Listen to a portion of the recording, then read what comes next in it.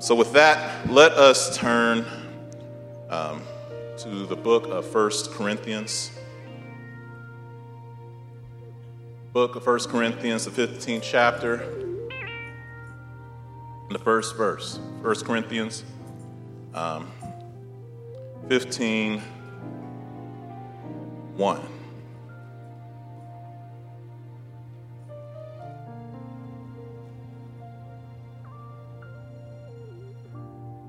Amen. And in the I also, and obviously this is a humongous oversight on my part, but probably the most prominent of all during my time out has been the deacons. They've been taking over the service while I've been out, and I do want to thank you all, deacons, for all of your work that you did. Amen. Amen. 1 Corinthians, the 15th chapter, and what we're going to do is read from the first verse. When you have it, say amen. Amen. If you still need some time, say, wait a minute. Wait a minute.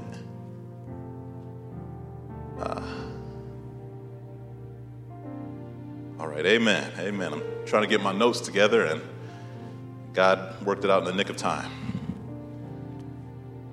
1 Corinthians, the 15th chapter, the first verse, reads as follows. It says, "Now I want to make clear for you, brothers and sisters, the gospel I preached to you, which you received, on which you have taken your stand." The title for today is simply this: the gospel. The gospel. You may be seated. You may be seated. There was a time that my wife and I went to Office Depot. And we went to Office Depot to actually get some signs made for here. Some of you might notice the signs coming in, welcoming you into the building. And we were going to get them made. And so we needed one, a sign that was 24 inches by 36 inches. 24 inches across, 36 inches down. And if we got that size, it would fit exactly into, the holder. So we went to Office Depot and got it, and then we asked them to print it. And the girl there was saying that, okay, in order to print it, you have to kind of trim it a little bit. Okay? You have to trim that 24 by 36 down. We said, okay. And so the first time that she trimmed it, we got it, and we didn't measure it or anything. We took it and put it up on the sign, and there was a huge gap. And we thought, oh, she cut it too much. Okay? So we took it back and we said, hey, this was cut the wrong way. We need this to be done again. And if my memory serves me correctly, she cut another one. And we measured it while it was there, and we noticed that it was very, very short. It was about an inch short. And we said, what in the world is going on? And so when we had to go back again so she could cut it again, we said, don't cut it until we're there. We want to see you cut it down. And so if some of you are able to see on the screen, this is a measuring tape. What was happening is when you use a measuring tape, you have to cut it, or you have to use it from the beginning. What we learned was that this girl started her cut at the 1 inch mark. And we said, well, that's not, we challenged her, we said, that's not correct. What not? She said, well, no, and I'm being very serious, y'all, this is not a joke. She said, No, that's how you measure it. You have to start at 1.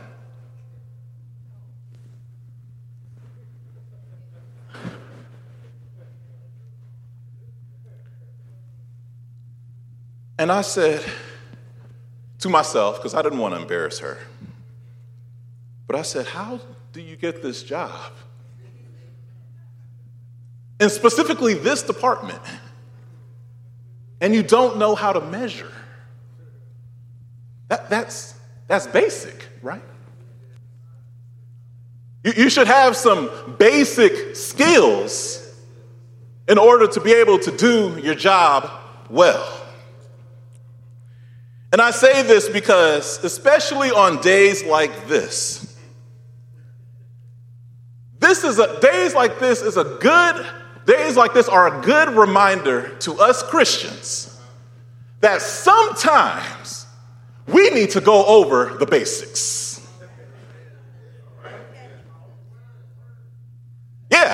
Yeah, some of us need to be reminded about what the gospel actually is.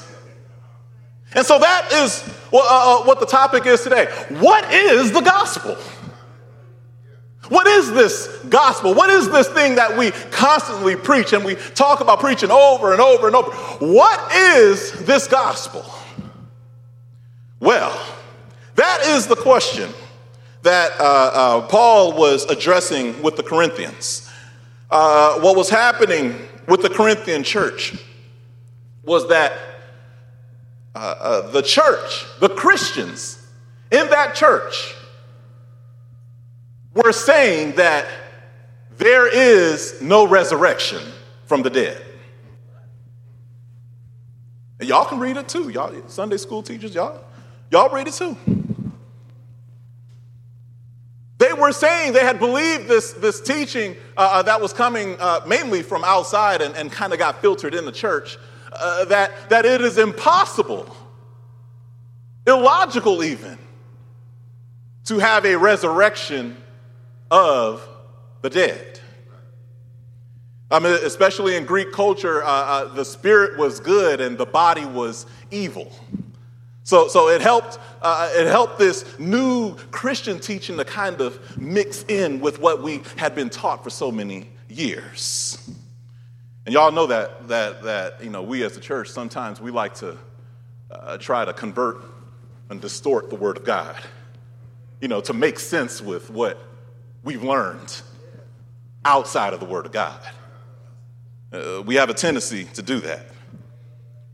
So Paul is kind of like freaking out.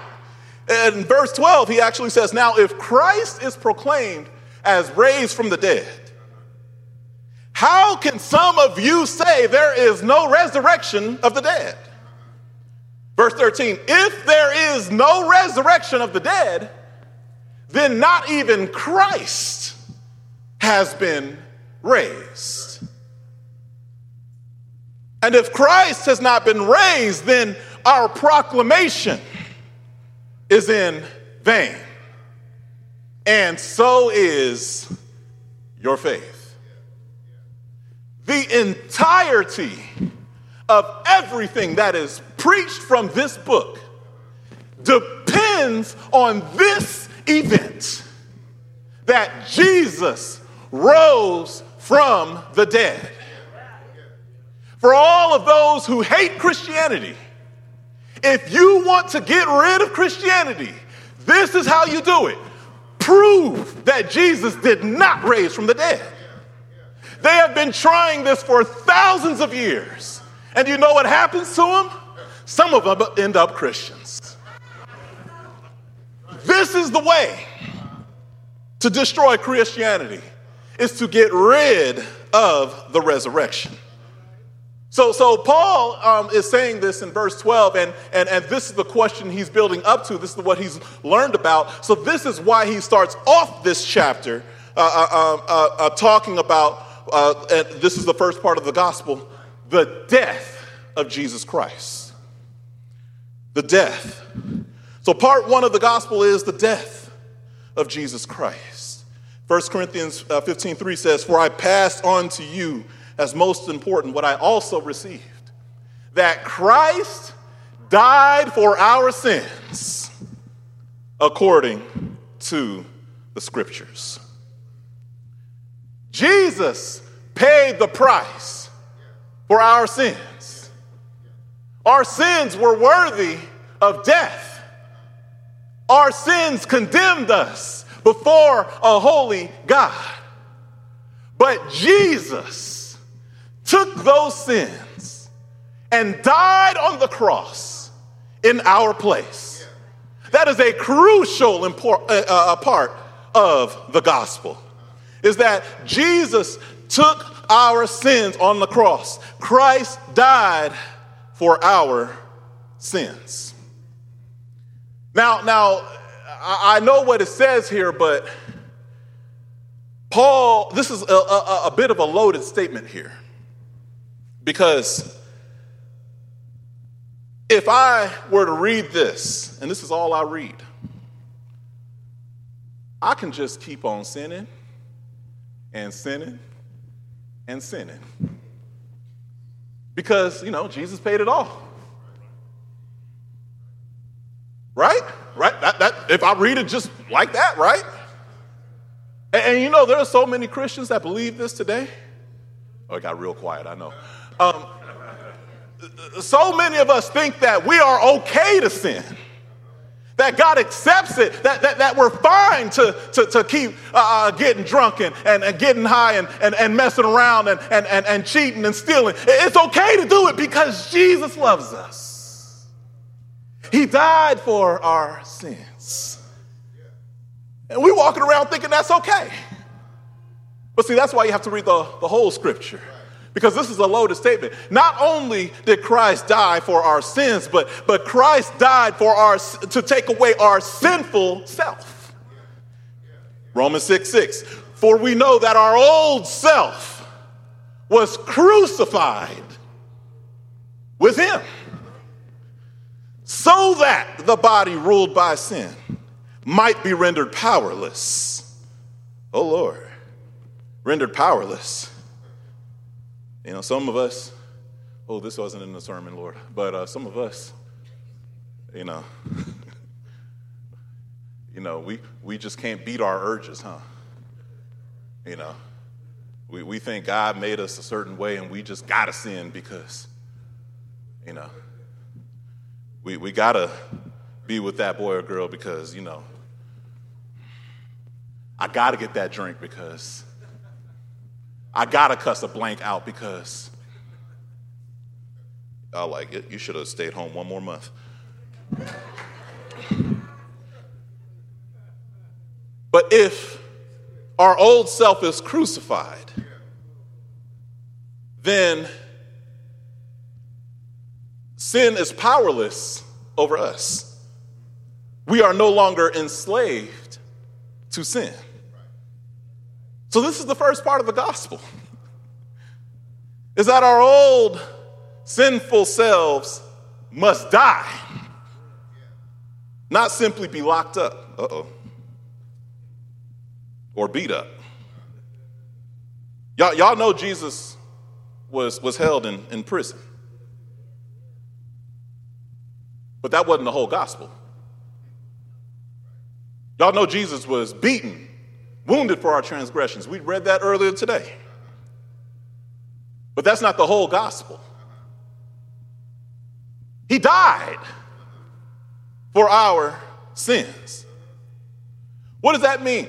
We have to crucify our old selves. We must die.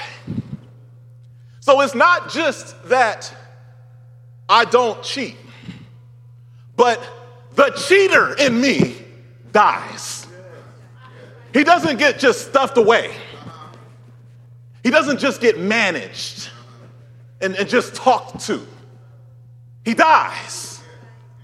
The drunkard in me does not just get kept away and managed and held in check while we're around church folk because we all want to look like what we dress. But he is done. He's killed. That is the gospel. It is not a gospel of managing your problems. It is not a gospel of hiding your issues. It is a gospel of putting to death the things that are killing you.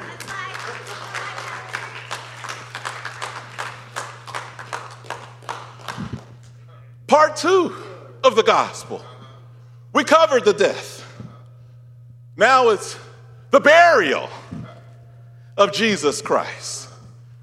If y'all read in 1 Corinthians 15:4, the next part says that he was buried. Oh, Lord.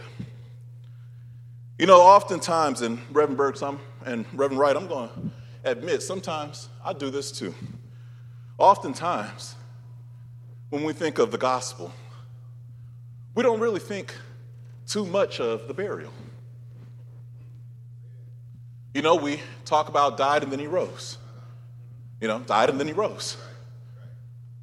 We sometimes will mention the burial, but usually it's about he died, then he rose. But God convicted me on this, and he said, you know, the dead get buried. The living do not.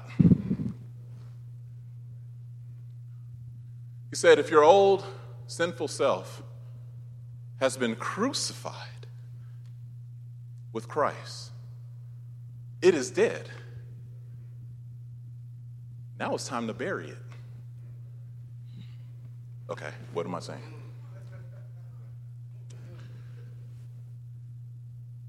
I am so proud of you, those of you who are over addictions. Some of you have put down the bottle. Some of you have decided not to get high anymore. Whatever it is, you have made the decision. You have made the decision to kill your old self. However, some of us still want to make sure we have access, just in case. That means you have to pour that bottle that you got in your fridge out. You can't just say that you gonna stop. You gotta pour them pills out. You can't just say that you done with old girl or old boy. You got to delete her number. Oh, Lord. Because if it's really dead, you'll bury it. Uh-oh. Uh-oh. Uh-oh. This was not the day for me to come back. But see, if it's alive, you're just going to keep it around for a rainy day. You're going to keep that number around for a rainy day. You're going to keep them contacts around, them friends of yours around for a rainy day. But if it's dead, you have to bury it. Move on. With a tomb, with a grave. When we bury things, I know that we mourn. I know that we're sad. And then when there's like an anniversary or a special day, we tend to come back to the tomb. But we come back just to remember the good times. Once we're done remembering the good times, the reality sets in that we have to move forward, right? And then you leave. You know, a testimony is exactly that, is visiting the tomb. Sometimes we need to remember where we came from. We need to remember and admit that, yeah, it was fun to do such and such. Yeah, I loved doing such and such. But that is dead now. And it's time to move forward. See, the problem is not visiting the grave. It's when you start digging up the body.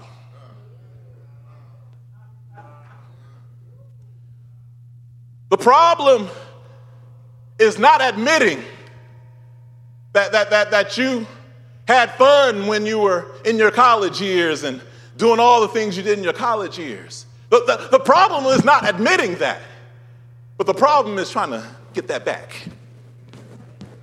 You know, the problem isn't admitting that it felt good to cuss somebody out.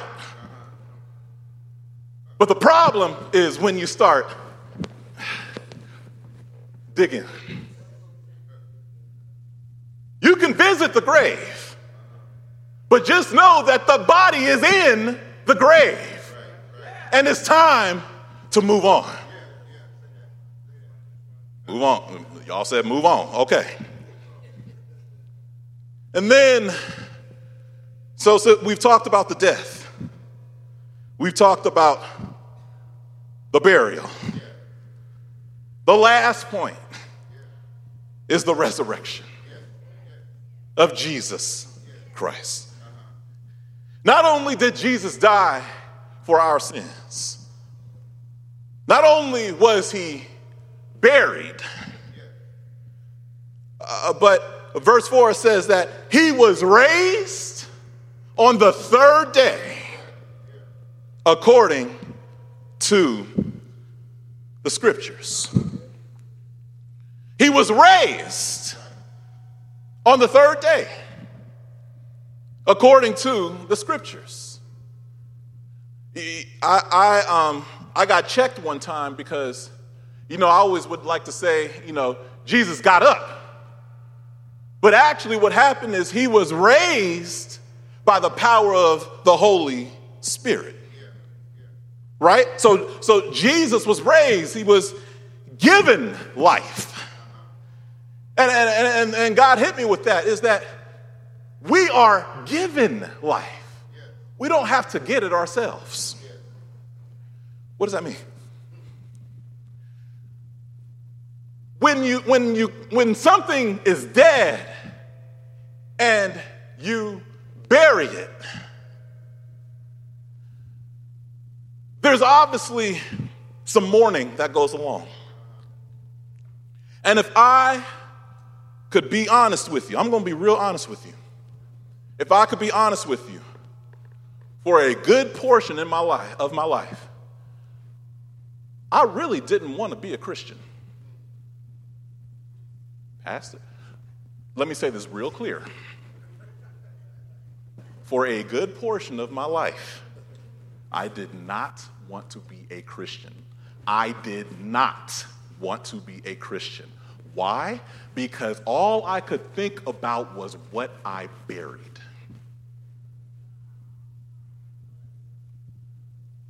I didn't know anything about this new life.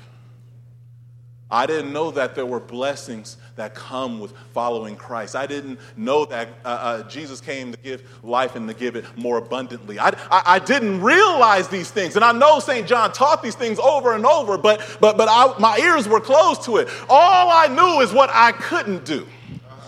All I knew is that I couldn't go sleep around. All I knew is that I couldn't go get drunk or high. All I knew is that I couldn't go cuss people out. All I knew is that I couldn't go steal. That's all I knew, but I didn't know what I could do.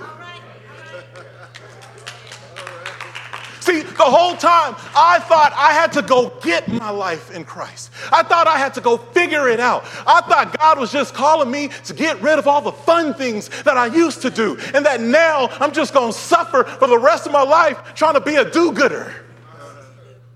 But God has given us life.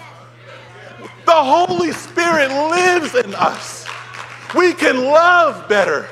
We can think better. We can do better. We can be better. Because Jesus lives, and the same same power that raised Jesus up from the dead lives in us. And I say this to some of you who may be thinking that your whole life is gone and you don't know what to do. Trust me, God has blessings in store. He has a whole life for you.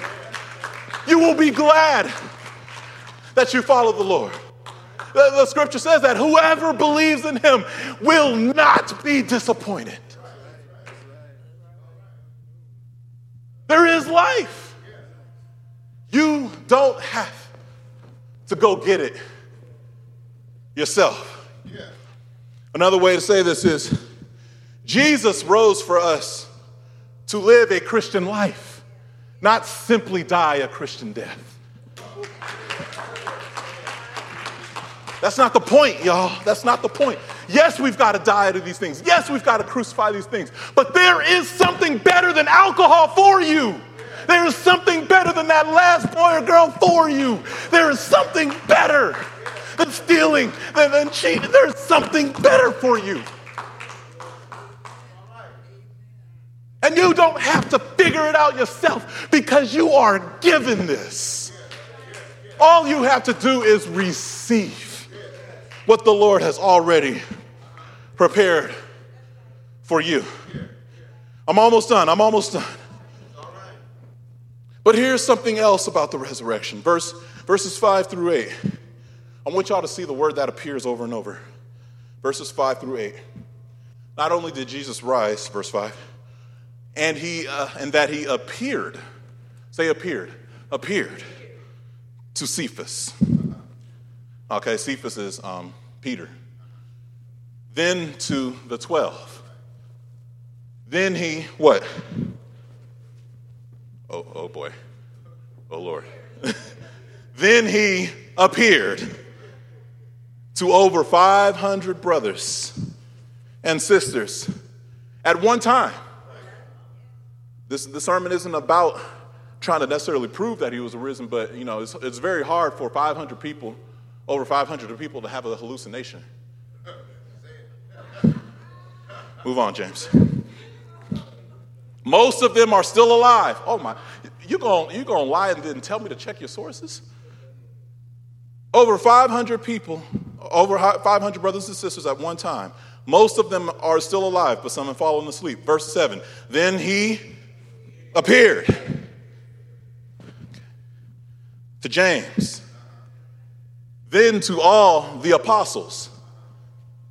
Y'all Sunday school teachers caught that? The 12 and the apostles are different? Okay, move on. Verse 8, last of all, as to one born at the wrong time, Paul talking, he also appeared to me. Y'all see appeared pops up over and over, right?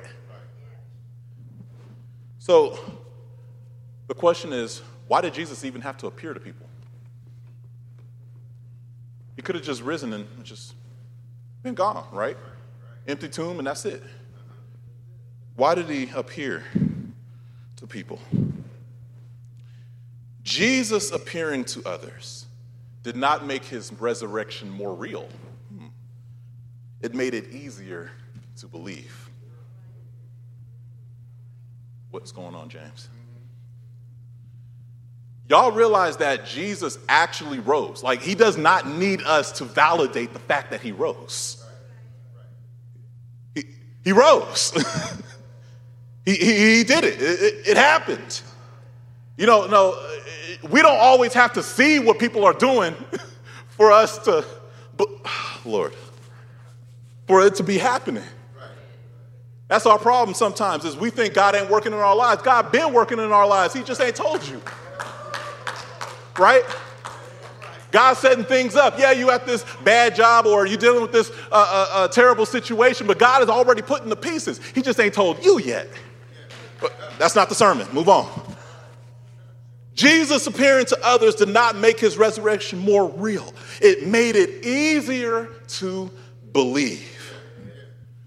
Let me say it like this. The resurrection was never secret. Don't make it secret. Okay. Y'all realize with Mormonism, Jehovah's Witness, bunch of others, their prophets had visions all by themselves? Y'all notice that? The revelation of God that came to them only came just to them? If y'all read like what these other people believe, like there's a common factor is it wasn't a whole bunch of people involved. It was just one person who got a vision, and now that person is here to tell you. But Jesus appeared to a whole grip of folks. He wanted it to be very well known that he was alive. Why did Jesus stay on this earth for 40 more days if he's done? He wanted others to know that he rose. If we are followers of Jesus, we want to make it easy for others to believe in the resurrection. If our old self has been crucified and the new self is now here, make it easy for other people to believe it. Make it visible. Let people know that you've changed. But don't just talk about it. Be about it. Love people.